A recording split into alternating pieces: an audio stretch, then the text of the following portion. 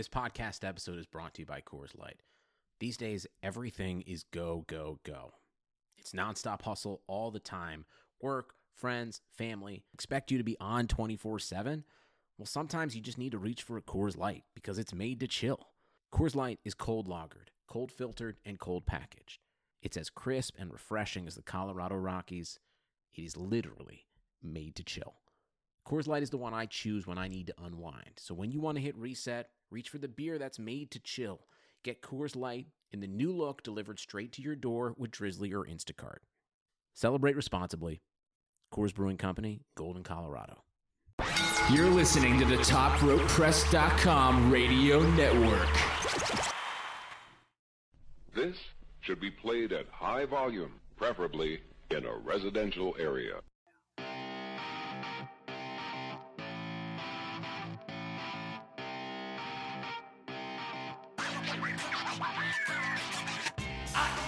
And the new champion. You don't like it? I don't care. You don't speak English? I don't care. Fool me once. Shame on you. If fool me, we can't get fooled again. And I have half the brain that you do. They think they got the answers. I change the questions. Welcome, everybody, back to Top Rope Nation. I'm your host, Ryan Drosty, as always, joined here by the Crown Prince of Cleveland himself, Kyle Ross, news writer extraordinaire for Top Rope Press. Kyle, how are you doing tonight? Great. Thanks for having me back on the show, Ryan. I must have passed the test on the first week. I would have called you the King of Cleveland, but I figured that name was already taken. Yes, it already is taken. I'm working on it, though. You know, I guess there's at least 3 more years where I have to concede that to somebody else. Yeah, well, we'll go with Crown Prince. I think that works. 3 years and $100 million I'm behind, so we got time. You can catch up. Maybe in 2019. Well, speaking of LeBron, we had some big news break today across the internet, and that is that the mothership themselves, ESPN, is getting into professional wrestling coverage on their website. We know they've been doing it on SportsCenter here and there with Jonathan Coachman, but they now have a dedicated section on ESPN.com to WWE. What were your first thoughts, Kyle, when you saw this news break? Because I think you covered it for Top Rope Press. I did, and my reaction was that I was shocked. Quite frankly, I couldn't believe it. I didn't know, it was one of the first things I saw when I woke up. I put Twitter on, or I just brought it up on my phone, and there were like 3 people who had said, "Oh my God, ESPN has a WWE section now on the website." And I went to it, and it's essentially what I figured it might be.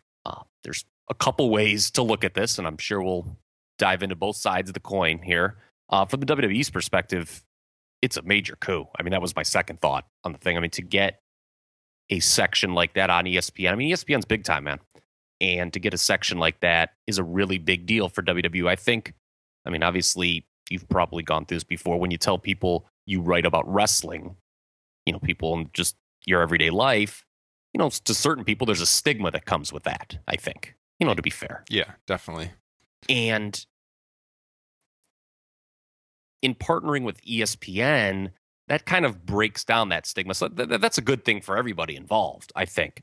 The other good thing from the WWE perspective is we know how they love to control media narratives, much like the UFC loves to control media coverage of it.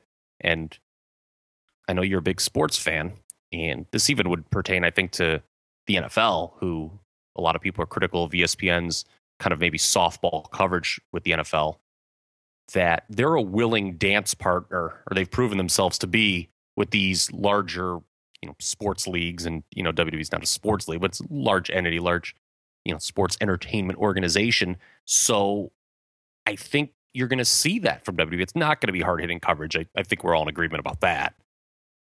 But WWE can push its favorable narratives to a lot of people through this platform. That was kind of my first reaction. I agree. Just having Jonathan Coachman there, we've seen a little bit from his SportsCenter segments. They've been pretty. I mean, there hasn't been a lot of hard hitting interviews. We've even seen where he's kind of been I guess as a journalist, he was taking a lot of heat when the concussion lawsuit story was coming out. I mean, him and Dave Meltzer were going back and forth on Twitter. And, I mean, yeah, I think he's coming from that WWE perspective. You're not going to get fair and balanced coverage, as, you know, Fox News likes to say. You're going to get softball interviews, which is good if you are a casual fan, or, I mean, it's good for WWE to maybe bring in some new eyes to the product because they might stumble across that section on the website. But I mean, if you're a hardcore wrestling fan, and we're not just saying this because we write on a, you know, now a rival wrestling news site, but you're not going to get like the backstage news. You're not going to get the hard hitting analysis. You're going to get, like we saw, Kyle, didn't you say there was a Triple H interview that went up just a little bit ago and was pretty soft? Yeah, I mean, it was, you know, God bless Triple H. He's done a lot of great things for the business. And quite frankly, when it comes to mindsets as to what professional wrestling should be in 2016, you know, he's probably as sharp as anyone in the building right now. But he did this interview where he criticized people who were critical of 50-50 booking. He specifically used the term 50-50 booking, and he was very critical of people using the term. And he's like, oh, and he went to the whole, and this is always like the worst. When he's like, oh, you know, how's your territory doing? All you people that want to say that. It's like, come on. And, you know, and he started giving examples. He's like, oh, you know, sometimes people like seeing the underdog lose all the time. And I'm like, yeah, boy, this is real self-serving and justifying some things.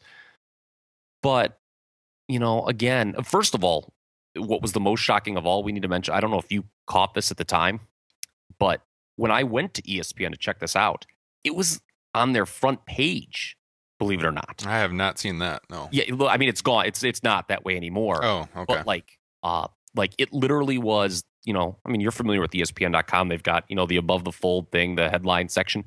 The headline section was ESPN unveils new WWE section. I mean, they were heavily promoting this thing this morning. That was, I think, the most shocking thing of them all. But yeah, back to the Triple H interview. I mean, it's kind of, you know, it's good because, you know, those are the kind of interviews they want to do. You know, they're not going to be, and the ESPN people aren't going to ask the questions, you know, about, oh, you know, they're not going to, you know, fire back. Well, oh, you know, you had Daniel Bryan was red hot, and then you booked him like crap when he was the champion, you know. Yeah. Your response, please. They're not going to say that. So, yeah, it's good. And, you know, controlling media narratives, if you go back to the 80s when Vince first went national, was huge for WWE, then WWF. You know, I mean, Vince was able to kind of, was actually just listening to something I can't even remember what it was about, but it was some historical business where they were talking about Vince and the idea that, you know, he took wrestling out of these smoke-filled armories and put it in the big arenas, which is a lie. It's not true. That it happened long before Vince McMahon Jr. had come along, but he was able to sort of craft through the media that that's true, and people bought it. And most people today still believe it. I mean, if you look, you know, there's tons of things that weren't true that they pushed as true in that era. You know, I mean, you know, I know, a lot of people listening to the show know, there weren't 93,171 people or 173, whatever it was, at WrestleMania 3. It was like 78. But, right. You know, they announced a 93,000 number and it's lived on in infamy. People just accept it as true. So, you know, UFC's gotten pretty favorable coverage. And we, you know, again, from WWE's perspective, we should be quite complimentary toward them for getting this, because ESPN, I think it's safe to say, has helped UFC grow. And one would logically think that this will help WWE grow. It comes at a time. They have their second biggest show of the year next week, SummerSlam. It's a different world we live in now with WWE, since pay-per-view is basically a non-entity. But along with the stigma being broken down, I mean, getting that kind of mainstream coverage is something wrestling's really, I don't want to say it's never gotten, because it's gotten mainstream coverage before, but I wrote this in the piece that the only time, you know, for decades in the 80s and 90s that SportsCenter would talk about WWE, it was always kind of tongue-in-cheek and negative. It'd be when Lawrence Taylor did WrestleMania or Mike Tyson did WrestleMania. Those were the examples I gave. You know, that was kind of the only time they ever did. So this is big for them. But I don't expect the coverage itself to be that great. And to your point, I don't expect it to kind of be the kind of coverage that hardcore wrestling fans, kind of people who come to our site, would be looking for. And that's not trying to be a self-serving comment. It's just, I think, accurate. I think the deal is WWE, they think of media interviews and all coverage in the media as kind of part of the story, part of the narrative. I mean, Vince McMahon has even said, like, especially regarding the WrestleMania 3 attendance that you mentioned a second ago, I know Meltzer asked him at one point, you know, how come you keep saying 73 or 93,000 when it was 78,000? And Vince told him, well, everything you see on TV is for entertainment. And I think that's how they feel in regards to all coverage that comes at them.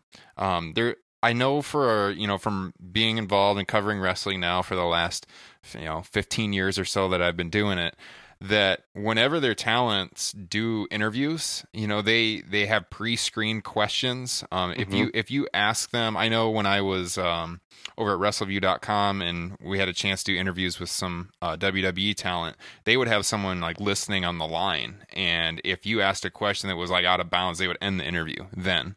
Oh wow! It wasn't the esteemed Jerry McDevitt. I assume that's maybe a little bit below his pay grade. Yeah, no, it wasn't him. Oh, okay, yeah, I was gonna say that's not somebody you want on your bad side. But the thing was, they were kind of maybe like a year and a half ago, they were kind of opening up to letting their guys do just random podcasts again, because they had really closed up, tightened it up, where you needed pre-approved shows. Those are the only shows you could go on. And then Top Rope Press actually broke the story on the internet last fall that they drastically changed their media policy right after the story with Charlotte Flair, when Reed Flair's death was brought up in the storyline on Raw. And they were getting a lot of heat for that. And then Ric Flair had said something about it on his podcast. And like right after that, they didn't want like anyone coming at Charlotte and asking her about it. So they kind of closed up shop again. They had like pre-selected shows. These were the only shows their talent could appear on. So, I mean, that just goes back to your point of trying to control the narrative. And I mean, obviously, like we said, ESPN is a huge coup for them. But yeah, you're gonna get like pre-approved WWE questions in any interview they do. The writing's gonna be pretty non-critical, but like we said, it's gonna bring in some probably casual fans to the product. But if you're a hardcore fan, you've been watching for 20 years, you're probably not going to learn a lot from that coverage. Yeah. Now, the one exception to the not learning anything is, I assume, and I don't know this to be true, but I would assume, because I know UFC does this a lot. And I think UFC is the best, although Vince would, claim UFC is not competition, but in reality, they're kind of doing the same thing. That you will see them use SportsCenter and ESPN to break big news stories. I would imagine that's going to happen. And that would be, I think, if you're kind of maybe seeking out news, or, that would kind of be the one value to ESPN, that I think they may be a source and where WWE chooses to break a lot of news. Right. Because, they love to, when they love to show on Raw and stuff. Oh, TMZ reported this week. This was in Rolling Stone. They love to show that. So, there's nothing more that I'm sure they'd love to show on Raw than, as first seen on ESPN.com. I mean, that would be, that's what I imagine we'll be seeing from them. Well, speaking of the media narrative, there was also an interview that Stephanie McMahon gave today, or actually, correct me, this was a conference call, Kyle? It was a press conference she did. I can't remember who it was with now all of a sudden. I could bring that up. But it was one of her many speaking engagements she does. And she apparently spoke about, WWE was open to involving LGBT causes in their storylines. Is that correct? Or characters. Hold on 1 second here. WWE plans. So she was speaking at an event hosted by Beyond Sport, which was at the Barclays Center, which is, of course, where SummerSlam is going to be next weekend. And she was asked about the WWE's role in ensuring gender inclusion in sports. And her comment was, "We will integrate LGBT characters into our programming, and I do think there will be an opportunity to integrate some of those storylines in the near future."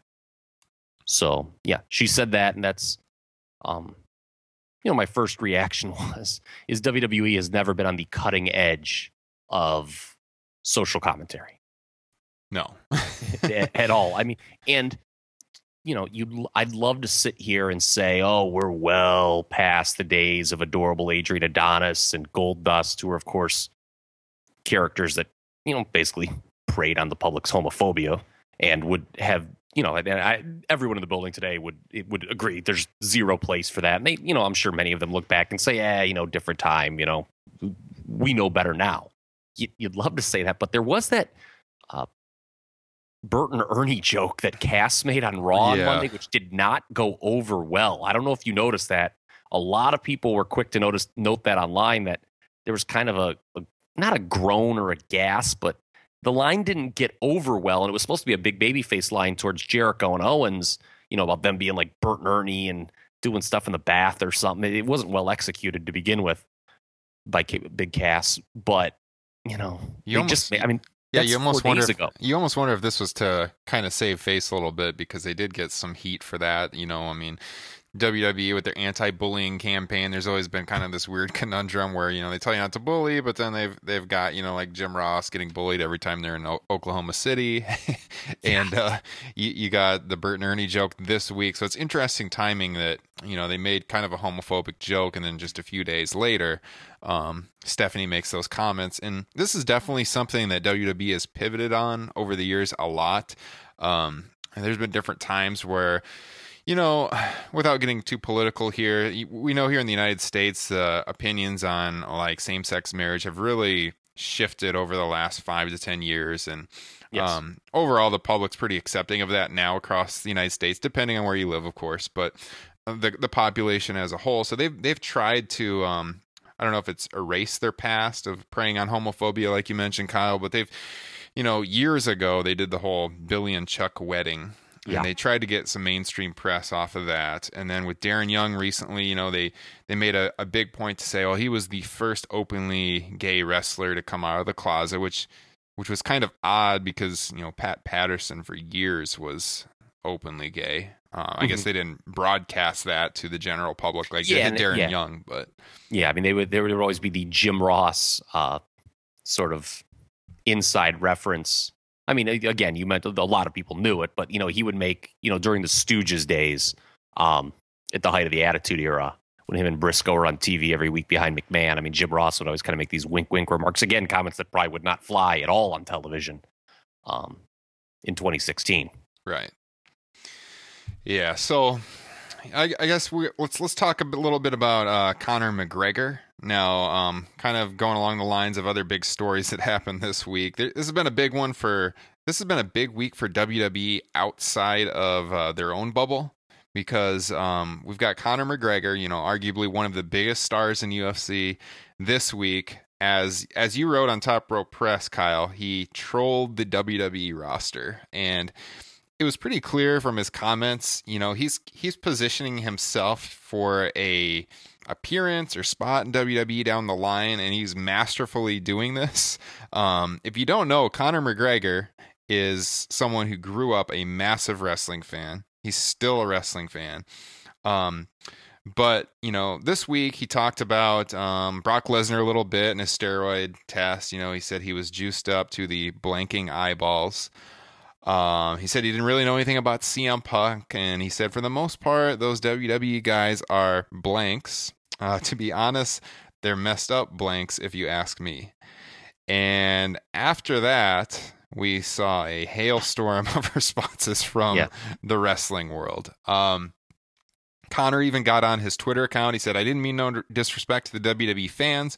What I meant to say was that I'd slap the head off your entire roster, and twice on Sundays."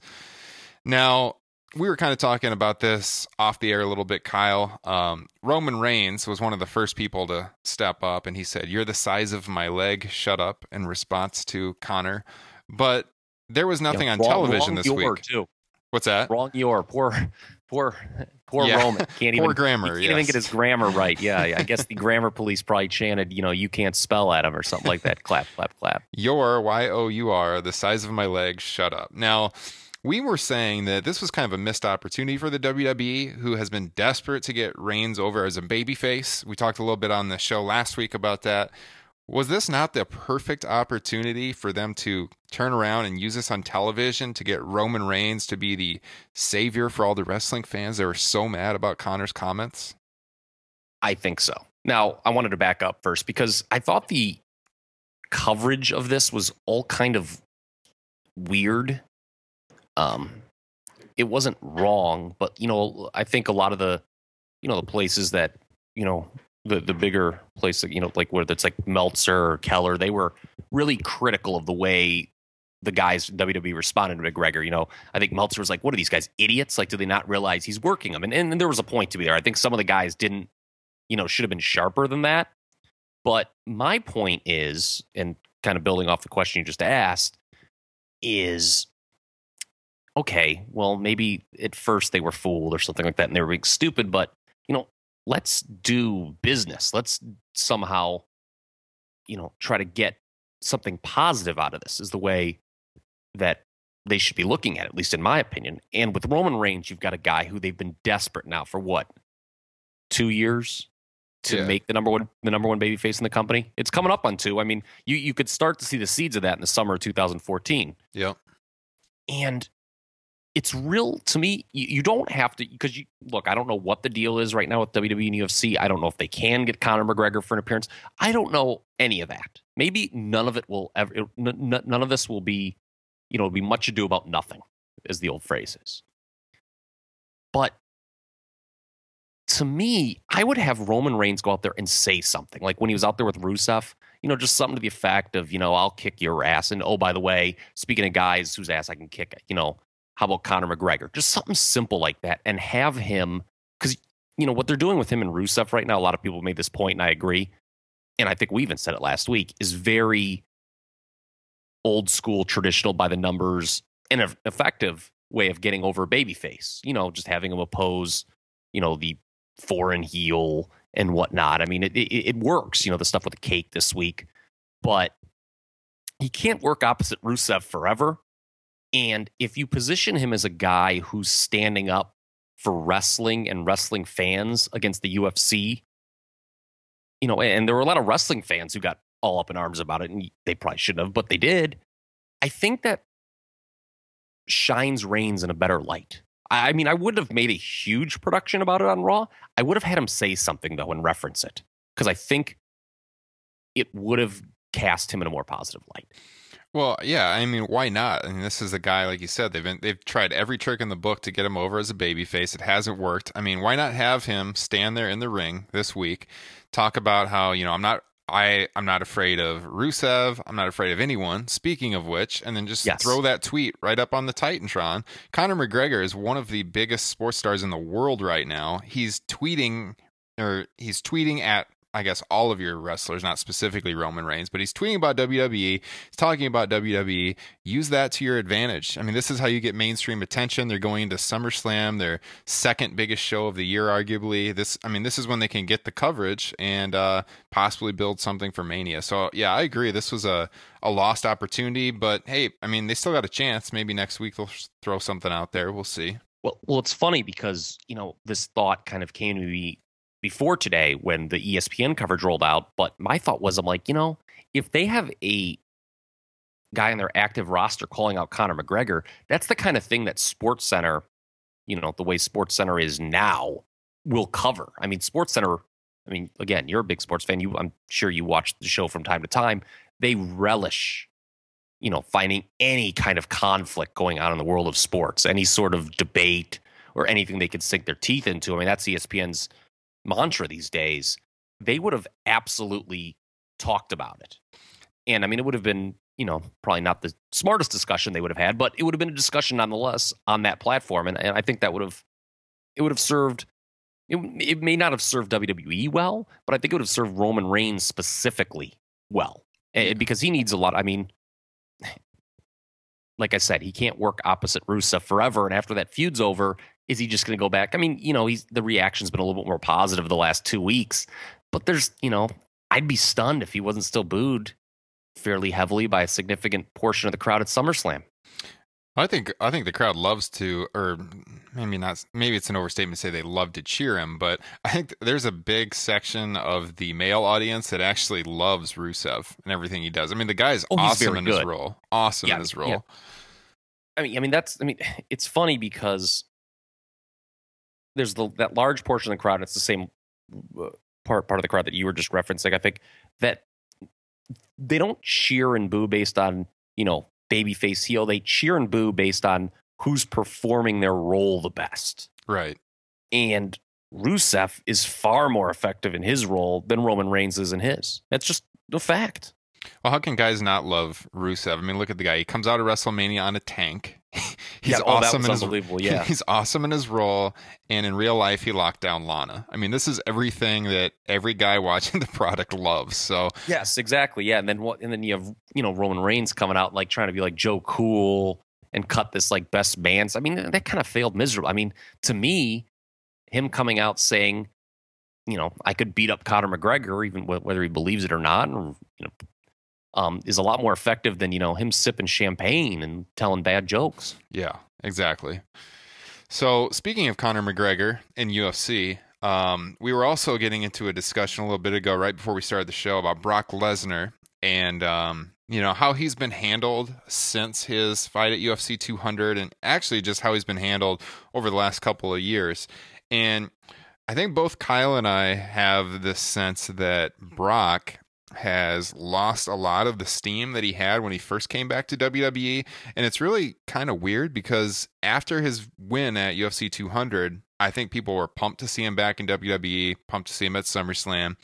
And then when those 2 drug test failures came out, it seemed to really take the wind out of his sails. When we saw him come back on Raw a couple weeks ago, I mean, it was the closing segment on the show, and the crowd was pretty much, I wouldn't go so far as to say they were dead, but they were not very, into the segment whatsoever. So, I mean, what we were talking about is, where has WWE gone wrong with Brock Lesnar, or is this something that Brock has done to himself? Are people just getting bored of the whole character? I mean, what's your thoughts on this, Kyle? Where do you think it went off the rails?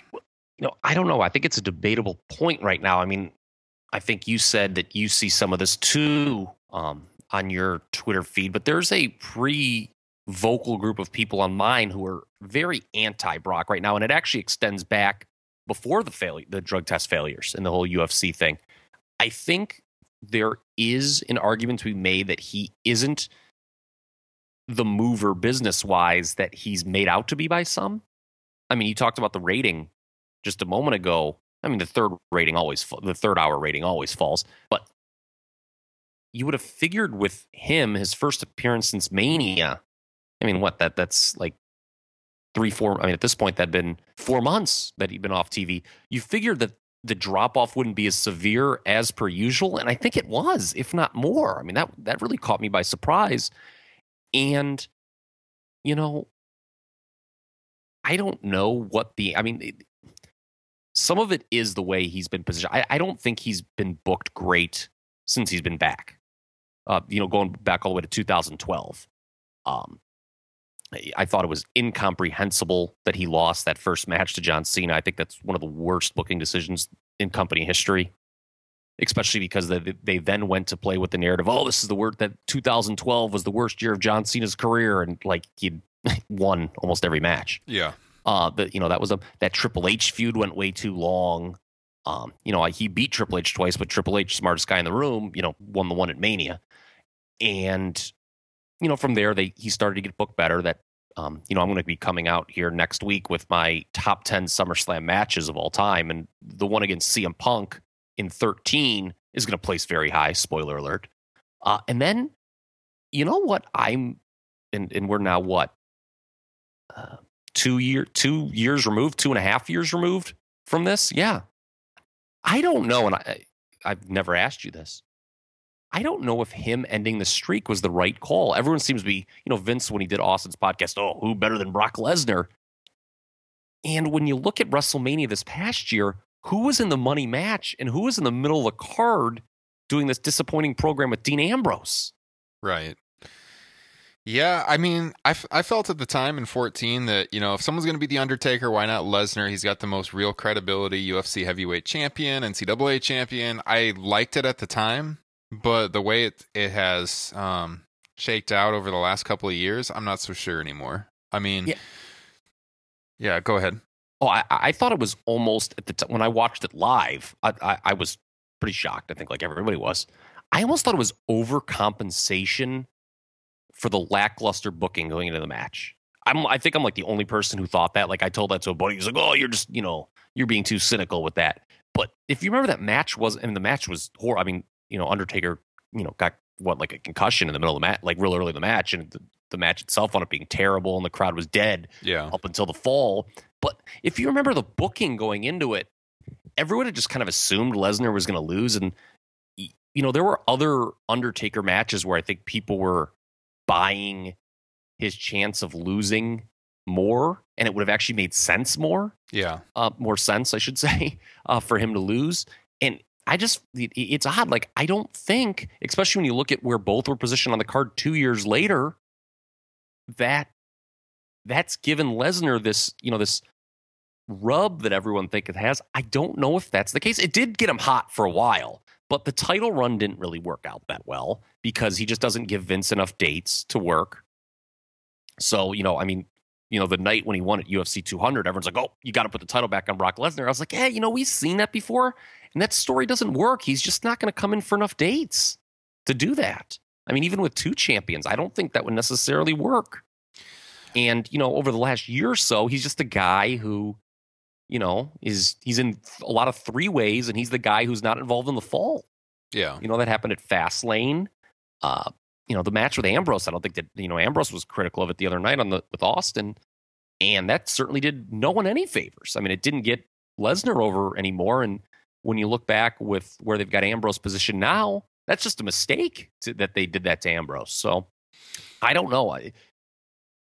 There's an argument that, I don't know what you think. Randy Orton's not going to win at SummerSlam. I'd be shocked if he did. But I think Orton has done a pretty good job in building this match up. And I think the question of, do you at least consider maybe putting Orton over at SummerSlam isn't ridiculous. Although I don't think the answer is yes. I'm not so negative. I mean, a month ago I would have said no way should Orton win this match. But it's really kind of weird how this has happened because I feel like Orton is the guy that feels fresh right now, and Lesnar, who hasn't been around either, but is the bigger star, no doubt.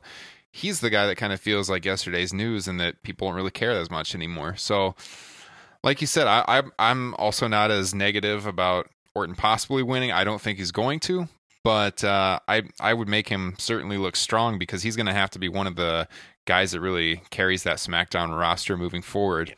And to go back to what you said about Brock beating Taker at WrestleMania 30,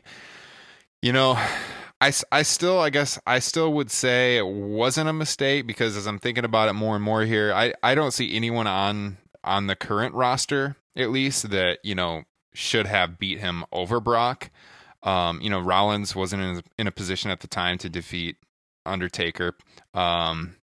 Punk had just left the company. Yes. Going in. He was a guy who was on top for a little bit, but he never felt like he was truly the guy on top. He wasn't going to get a main event. My point with Punk is, to jump in there, I felt that there was maybe I felt stronger about, and maybe I'm just wrong, maybe I'm just out to lunch here, but I remember, because Punk worked against Undertaker the year before, and I was like, I think there's a real debate here that could be had that Punk maybe should be the guy who ends the streak, and he obviously didn't, but I didn't feel that way about Lesnar going into that particular match. I mean, in retrospect, it kind of makes sense, but at the time, I just thought that feud was booked so poorly that I wasn't thinking about it at all. And there were probably, if you go back through the years, there were probably other times I thought, maybe the Undertaker should lose this year, but I always thought it should be maybe to make a guy to take to the next level. And I'm not sure if Lesnar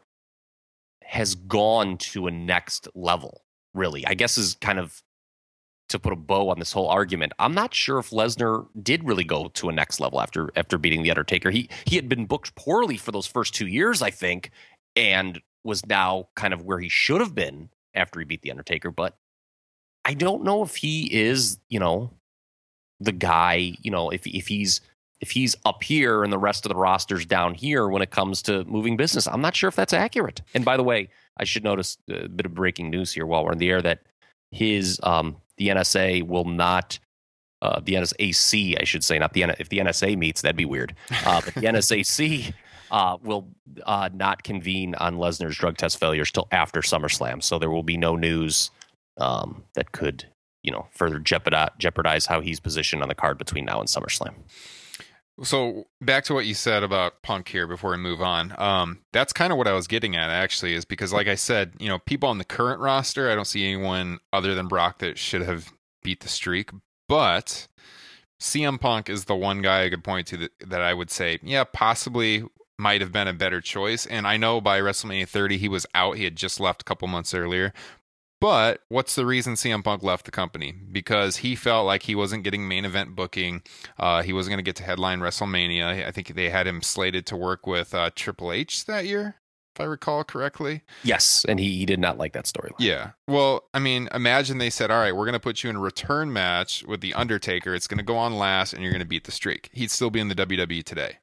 Yes. So, and that would have cemented his legacy as a main eventer if he was the one that ended the streak. So, I just think that there needed to be I kind of wanted it to be like a good, again, and maybe I'm the only one in America who thinks this, but I just thought it was it just came across as the Lesnar win as overcompensation for lackluster booking. I wanted to see kind of to fit a narrative. My idea always was, and maybe they'll never do this at this point. I actually think there's no point in doing it anymore. But if they were ever going to do a John Cena heel turn at one point, and I know that was actually being entertained at one point by them, that him ending the streak would have been a great way to do that. I can see that. He cheated to do it. Yeah. I think that would have been kind of a, in terms, it would be a nice use of, not only would, obviously Cena get a bump from doing it, but, it would serve a storyline purpose as well. Yeah, I could see that happen. I mean, you can make a case for John Cena if it was to instigate a heel turn, for sure. If it was Cena as is, face, definitely not. There would be no need for that. No, I would agree. So, I mean, next week on the show, we were going to announce we're going to do a full SummerSlam preview. We're going to talk about NXT TakeOver. So, we'll definitely get more into that Orton-Lesnar match next week. But right now, Kyle, let's talk about the Cruiserweight Classic, because that's something we haven't really talked about the last couple of weeks here on Top Rope Nation. And I know that you saw this week's match that everyone's talking about with Ibushi, and you said that is probably one of the top 5 matches in the WWE this year. I saw last week's match with Gargano and Ciampa that I thought it was really good. I'm not sure I would say. I mean, I saw people on Twitter saying, "Oh, the Gargano match and the Cruiserweight Classic, I was crying. It was so good." And I watched it, and it was like, "Yeah, it was a really good match." Strong. I mean, I don't know if I've ever cried after watching professional wrestling. Well, I should take that back. I'm actually doing a worst 10 matches of SummerSlam list too next week, and there's some that have made me cry in that regard. But I'm assuming have you seen both of them? Did you see the Gargano match? I've seen every match, and I'm going to be honest with you. There's an argument to be made that this already is the best tournament ever done under the WWE banner, because they don't do tournaments well generally. No. I mean, look at WrestleMania 4. Yeah, WrestleMania 4 was awful. The Survivor Series 98 Deadly Game, the other world title, the other pay-per-view that was pretty much all a world title tournament. Storyline wise, that was good. How they got they did the Rock heel turn there, but the wrestling on that show was atrocious. I mean, my God. And then King of the Ring is just a failed concept. I mean, it sounds great on paper, but there's a reason it went away, because they never did it well. Right. And I always joke to friends, with WWE in a tournament. Actually, this was in regards to WrestleMania 4. I was actually years ago. I did a show I reviewed the show with a buddy. Who knows if you can find that online somewhere? But I said, the thing with the WWE is you're never going to get them to do a tournament like the Super J Cup. That'll just never happen. And by God, they're doing it here with this Cruiserweight Classic. So, Ibushi and Alexander, I didn't get a chance to watch it last night. I watched it this morning. I'd probably go 4.5 stars on it. And I think the only match that I've seen this year in WWE that was, I would say, is definitely better, and by definitely, it's by a hair, would be the Nakamura Zayn match at TakeOver. I think that's the best WWF. But, I would put Ibushi Alexander right up, maybe even slightly above the Zayn Owens match that we just saw at Battleground. A little above, I actually, maybe I'm in the minority compared to the listeners and yourself. I really liked the Roman Reigns AJ Styles 2 matches they had at the main events, the pay-per-views, or whatever we're calling them these days. But I would put it right up there as the best matches that we've is one of the best matches we've seen under WWE banner. And the good news is, Cedric Alexander, who lost, it did a lot for him. He's going to be brought in, and he got the standing ovation afterwards. I think it really worked. It's been a great tournament so far. I don't know how we have the spoilers up there. Obviously now the rest of the second round. I'm really interested to see how the I think when you look at the quarterfinal matchups, you can kind of tell who's going to win 3 of them. But after that, it's going to be real interesting. And I think it's going to be pretty much all good matches in the last 3 rounds of this tournament. Well, we're in agreement. Nakamura Zayn, to me, is the match of the year so far. Maybe I'll comment on next week's show because I'm planning on watching the Alexander Ibushi match tonight. Haven't seen it yet, but I'm a huge fan of Kota Ibushi. Been watching him a long time. His match with Nakamura at Wrestle Kingdom 9, if you've never seen it, awesome match. Referenced by Mauro Ranallo, by the way, on commentary, that match. Really? Yeah. Nice. It's funny that, I've seen people both positive and negative with Daniel Bryan's commentary on this show. And it's just, I think what makes Mauro, by the way, if you say anything positive about him, he'll give you a retweet on Twitter. I'll tell you that much. I actually had to unfollow him because he was just filling my timeline with retweets. I actually unfollowed him, even though I love the guy. Yeah, if you're ever desperate to get anything you say retweeted, just say something positive to Mauro Ranallo. He will retweet it. But what's good about that team is it's sort of like what reminds me why people like NXT now. It's because they're a pro wrestling commentary team. It's not like what you hear on Raw and SmackDown with the goofy, forced, arguing and stuff. Well, the key here is Vince McMahon isn't in their ear the whole time. Yeah, it's old school wrestling commentary, and they're talking about the match and they're getting the performers over. And it's simple. People like it, so that's why that works. But yeah, I've thought the Cruiserweight Classic, it's real interesting. I don't know how deep you want to go into it, but there's a real argument for who I think the final forward could be, especially if Sabre Jr. isn't signed. And it looks like he's not getting, unless he's just, playing coy with the internet. If he doesn't sign, he's definitely not winning. And I could see them beating him before the final, too. I mean, everyone was saying going into this thing, it's going to be Sabre Jr. and Ibushi. I think if Sabre Jr. doesn't sign, I think they're going to beat him earlier than expected. I don't know that, but I would anticipate it. Yeah, I don't think Sabre Jr. is going to win it. I thought going in that he probably would. But yeah, I highly doubt it at this point. I think Gargano is someone that would make sense. I mean, people love that guy. And yeah, they really do. But at the same time, I mean, he's got a storyline on NXT, and I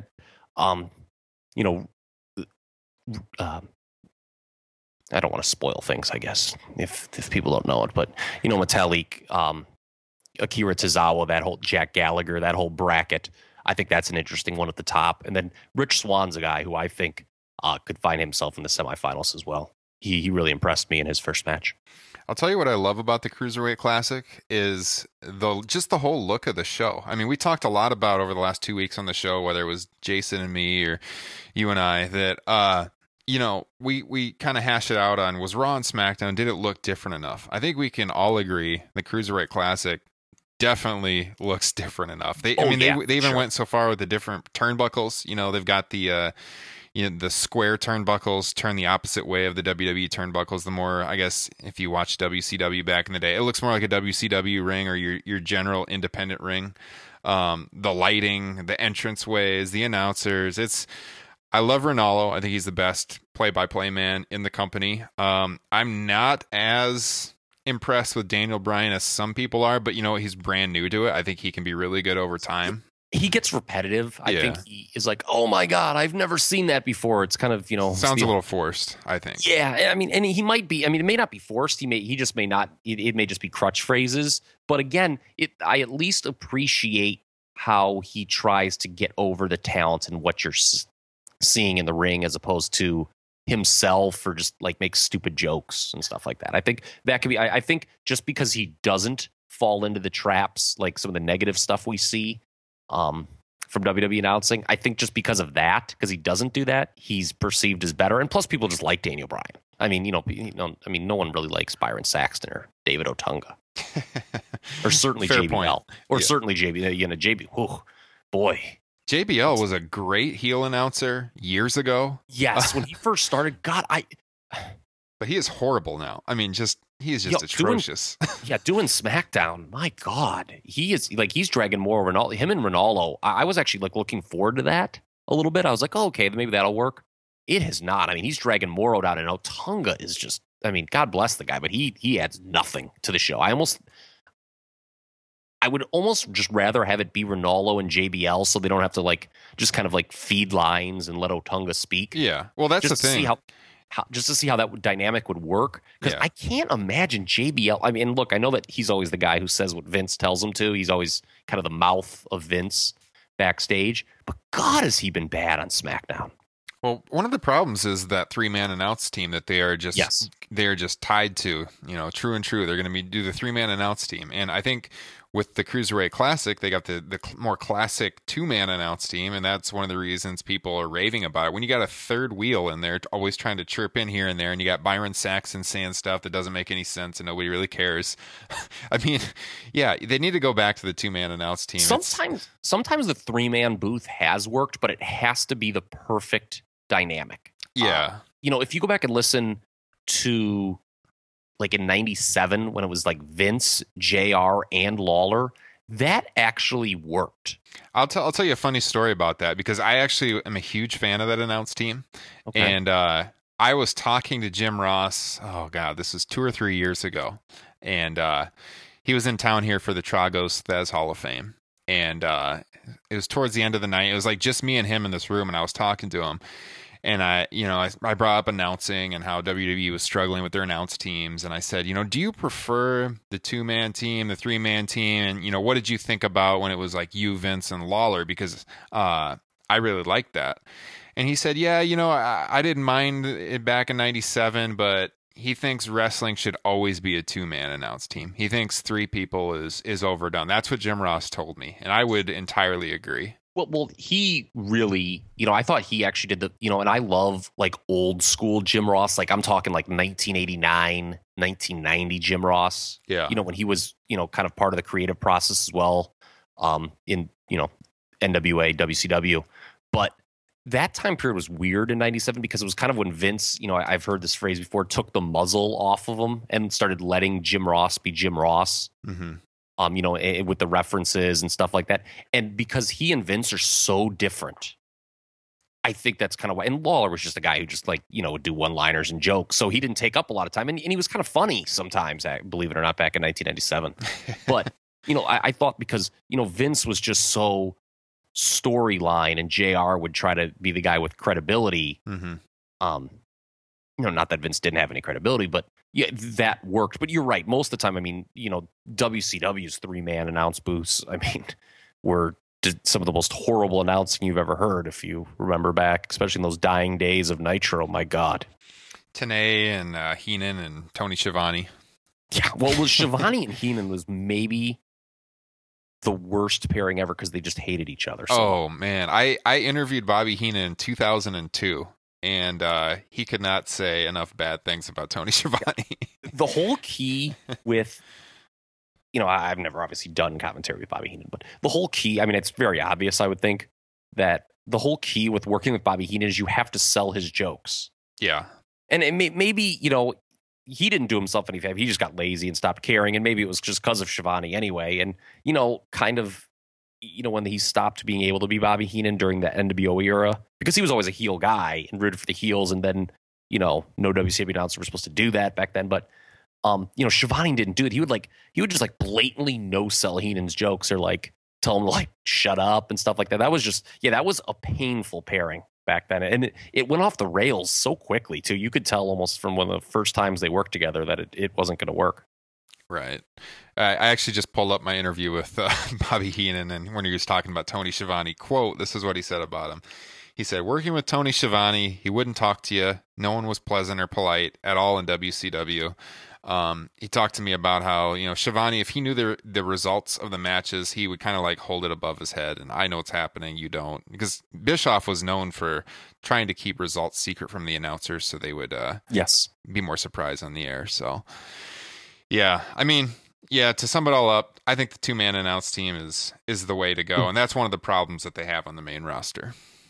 Yeah, I would agree. I think Raw's gotten better actually, though, just because Corey Graves. But I don't like Byron Saxton at all. I mean, when I watch that show, there's probably at least 6 times per show. I'm like, God, what a tool this guy is. And I don't know. But he's whatever. He's what they like, and obviously they want diversity in the commentary teams, which isn't a bad thing. But yeah. So as far as the Cruiserweight Classic, I would agree. I think it's one of the best tournaments WWE has ever done, probably the best actually, but there's not a lot of competition there. But another one of the big tournaments going on in the world right now, it's wrapping up on Sunday, is over in New Japan Pro Wrestling. They've got the yearly G1 tournament going on. And if you're not a fan of New Japan, it's something that's very easy to watch nowadays. You can subscribe to New Japan World for about $8.40 a month, stream all the shows live and on demand. But this is the G1 Climax 26 tournament. The winner of it kind of gets a briefcase similar to Money in the Bank. They go on to face the IWGP Heavyweight Champion at Wrestle Kingdom on January 4th, the biggest show of the year in Japan. And there's really kind of a logjam going on here with the tournament. They have an A block and a B block, and I'm going to get to an interview here in a minute where this is all going to be explained. But some of the biggest names in wrestling, we've got like Kazuchika Okada, we've got Shibata, we've got Naito, we've got Kenny Omega. I mean, they're all kind of duking it out to win this tournament. It's really interesting. If you like tournaments in pro wrestling, you should be following the G1. So last night, I actually recorded an interview with Abby Arthur, who is kind of the New Japan Pro Wrestling expert at Top Rope Press. She is hardcore. She stays up. She covers the shows live. I mean, that's incredible that she does that. It's crazy. I mean, I don't know of anyone else on any other wrestling website, and I'm not trying to toot our own horn too much here, but Abby Arthur is up until 5 a.m. covering New Japan live, and she lives in the States. And I just don't think anyone else in America is doing that for every show. She does nearly every New Japan show. So I thought it'd be interesting to bring Abby on the show here, talk a little bit about the G1, where it's headed, and who she thinks is going to come out on top here on Sunday. So let's go get out to the hotline here and bring on Abby Arthur and talk about the New Japan G1 tournament.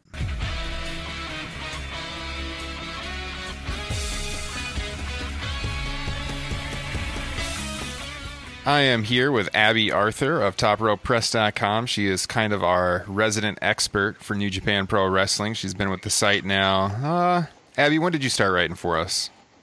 Oh, has it been a year yet? Well, I know you were with us last summer because I remember you were there through all the Hulk Hogan madness. And I covered G1 last summer. So, yeah, it's been over a year. Yeah, I'm thinking maybe even a year and a half or so. But Abby is... I'm not just saying this because she writes for us, but she is definitely one of the...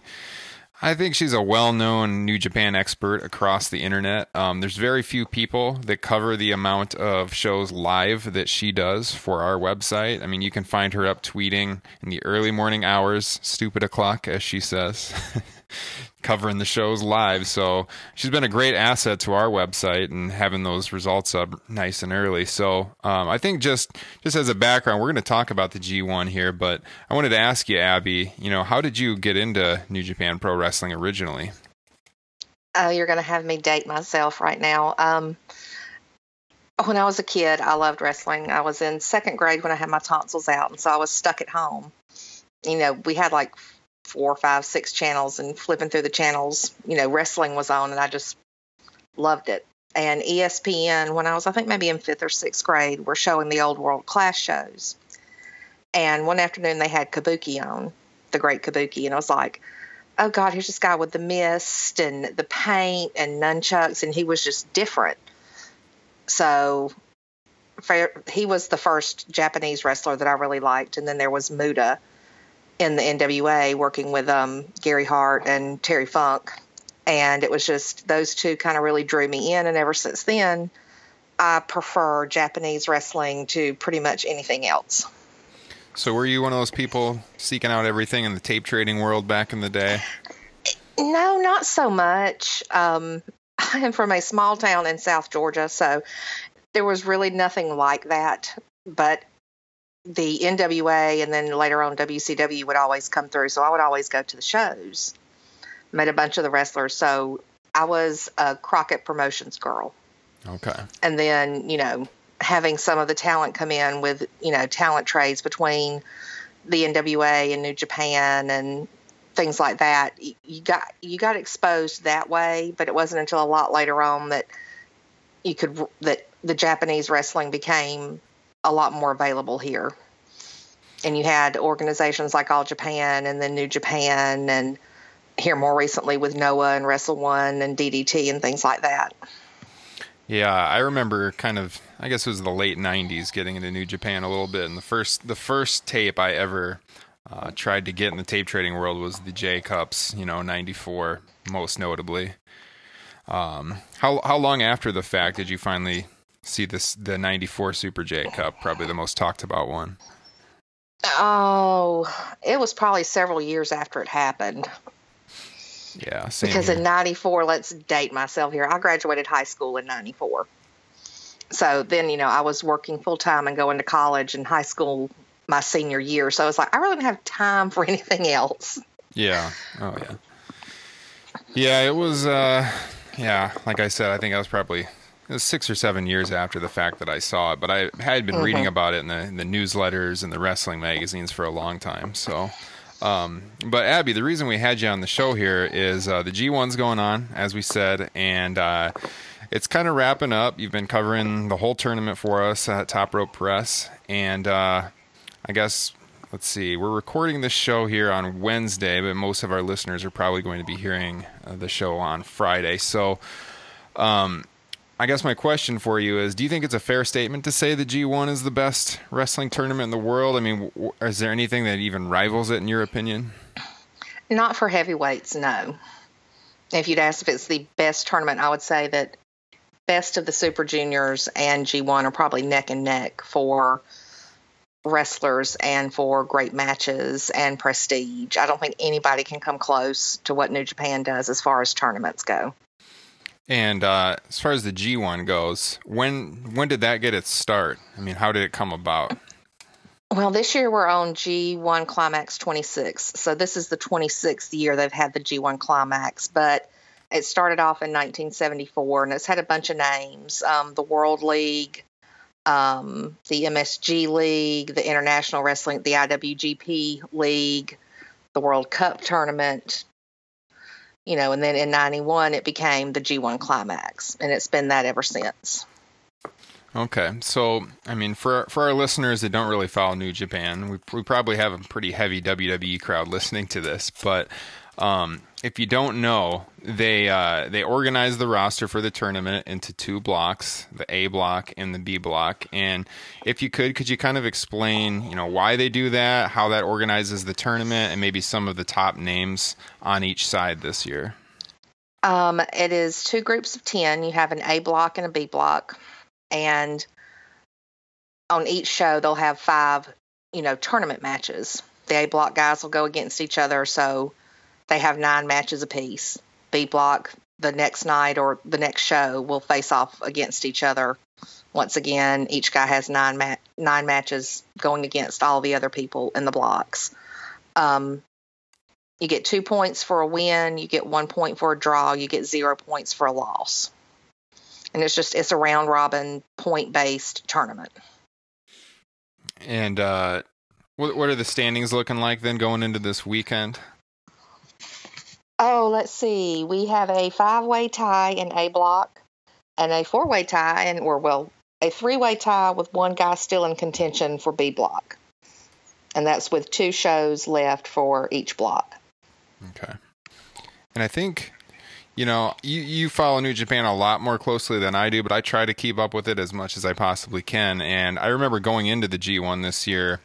Would you say it's a fair statement? Most people thought Naito was probably going to come out on top. Was that the sentiment among most of the New Japan faithful, or was there some other names maybe out there as possible winners? When you look at the blocks, I think a lot of us were kind of worried that it wouldn't be as good as it was last year because New Japan lost a lot of talent, as everyone knows, with AJ Styles and Shinsuke and Anderson and Gallows kind of leaving. So I think everybody was worried that it wouldn't be as good this year. And it's turned out to be incredibly good. A Block has not been great. B Block has been amazing. I don't know. I think a lot of people were, they didn't really like the fact that all these people left and they were some of New Japan's top stars. So they were thinking, it was going to be weak. It hadn't been weak at all. It's been challenging to get through some of the shows, but they've been really good matches. Would you say, lately the match that's getting the most notoriety from just a few days ago, Okada and Ishii, is that a match of the year for you? That is definitely a match of the year for me. So far, I've got a couple of matches from the tournament that would, be up there with match of the year. The first night we had Naomichi Marufuji and Kazuchika Okada, who that was incredible, and that was the first night of the tournament. And then Ishii and Okada on August the 6th, that's definitely up there, like in the top 3 matches of the year so far. I'm almost embarrassed to admit that I haven't watched it yet, but hopefully tonight. I've seen a lot on Twitter, people talking about that match and really raving about it, so hopefully I'll get a chance to watch it later tonight. Hopefully by the time this airs, I will have seen it, so maybe then I can comment. Too, because it's really, really good. All right. So, yeah, it was just before the G1 started, I think, that Okada won the belt back. Is that correct? Yeah, Naito had the belt for just a little while, and for some reason, he is probably the hottest commodity in New Japan right now, and Gato, who is the booker for New Japan, if y'all don't know, and is also Okada's manager, kayfabe manager, took the belt off of Naito and put it back on Okada. I know a lot of people were kind of disappointed in that because Naito he seemed to be getting, quite a bit of steam as champion. He's kind of a new face on top. I think a lot of people wanted to see how that played out, so they were hoping maybe, I guess we haven't even said this yet, but typically the G1 winner faces the IWGP champion at Wrestle Kingdom, correct? Yes, it's kind of like Money in the Bank. They get the briefcase with the contract for Wrestle Kingdom for an IWGP Heavyweight Championship match. So what I want to ask you is Okada could win the tournament, correct? He could. I hope. It wouldn't make any kind of sense at all for him to do that unless he was going to drop the title sometime between now and Wrestle Kingdom to a legitimate opponent. Okay. Yeah, because I was going to ask you, if the champion wins, has that happened before? And, is there any precedent for what would go down? I think it has happened before. Right off the top of my head, I can't tell you when it happened. I think it has, but the situation has been the champion has won, but then shortly thereafter, he's lost the title. Okay. Well, what's your prediction, Abby? Who's taking it? Well, I just spent like the last hour going through the scenarios for everybody that's still in contention to win. I'm looking at the standings right now. We have a 5-way tie going into Friday's show in A Block. And the guys at the top are Marufuji with 10 points, Okada with 10 points, Bad Luck Fale with 10 points, Hiroki Goto with 10 points, and Hiroshi Tanahashi, who I just can't stand, at 10 points. If you don't follow Abby on Twitter, at Abby A, you will see plenty of tweets about Tanahashi's hair. And the thing is, Tana, he was really New Japan's savior when they were in a really dark time with the company, and he brought it out the other side. I have a ton of respect for Tana and his ability and what he's accomplished for not only himself, but for New Japan as a company in his career, but God, that hair just gets on my nerves. Yeah. No man should have hair like that. It's just not natural. He does have quite the hair. Have you never seen Hiroshi Tanahashi? Do a Google search. He is an amazing worker, great wrestler. He's won several Wrestler of the Year awards. Like Abby was saying, he's carried the company for a long time. I think last year at Wrestle Kingdom, a lot of people felt like he was kind of passing the torch maybe finally to Okada. But now, I mean, there's some people talking that they could go at it again this year in January, isn't there? Yeah, and that would be the safe route to go, would be to have Tana win a block. Right. We've seen it before. He won his block last year. He ended up beating Shinsuke Nakamura in the finals, the G1 finals last year. The image of him breaking the flagpole at the end of the match will never die. But right now, I think they're tied, and I don't see Okada winning. I think it's going to come down between Tana and Marufuji. And that's weird because Marufuji is not a New Japan guy. He is one half of the GHC Tag Team Champions for Pro Wrestling Noah. Well, I'm hoping they do something different. As awesome as, the entire history of Tanahashi Okada is, you're going to get a near 5-star match out of those guys most times on the big stage. I'm hoping for a change in the main event. I was really hoping for Okada and Naito, but the thing is with Okada and Tana, that would be 3 years in a row at Wrestle Kingdom that they headline the card. 3 years in a row, and that's just not smart. Yeah, it's time to shake it up. Okada, to me, is a lot like Randy Orton, and Cena is, and Tana's like Cena. We've seen it so many times, and Okada has kind of gotten complacent, and he's great in the ring. He's extremely smooth in the ring, talented, young, and all that, but it's kind of like these days he's phoning it in. The reason his match with Marufuji on the first night of the tournament was so good is because Marufuji made him fight in a different style.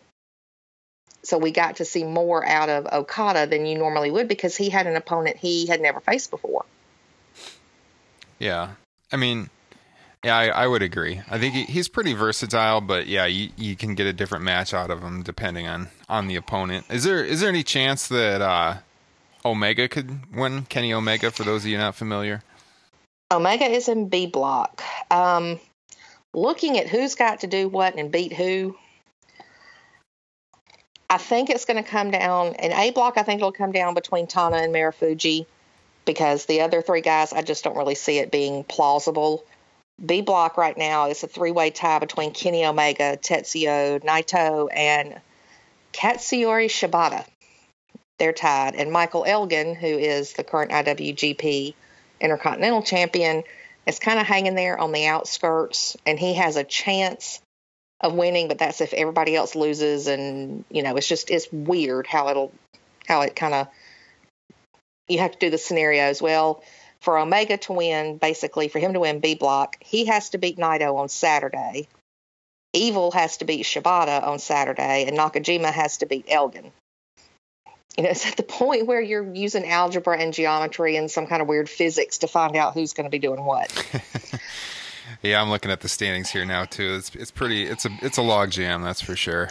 But Naito and Omega face each other Saturday morning. All Naito has to do is win because he's got 12 points in B block right now.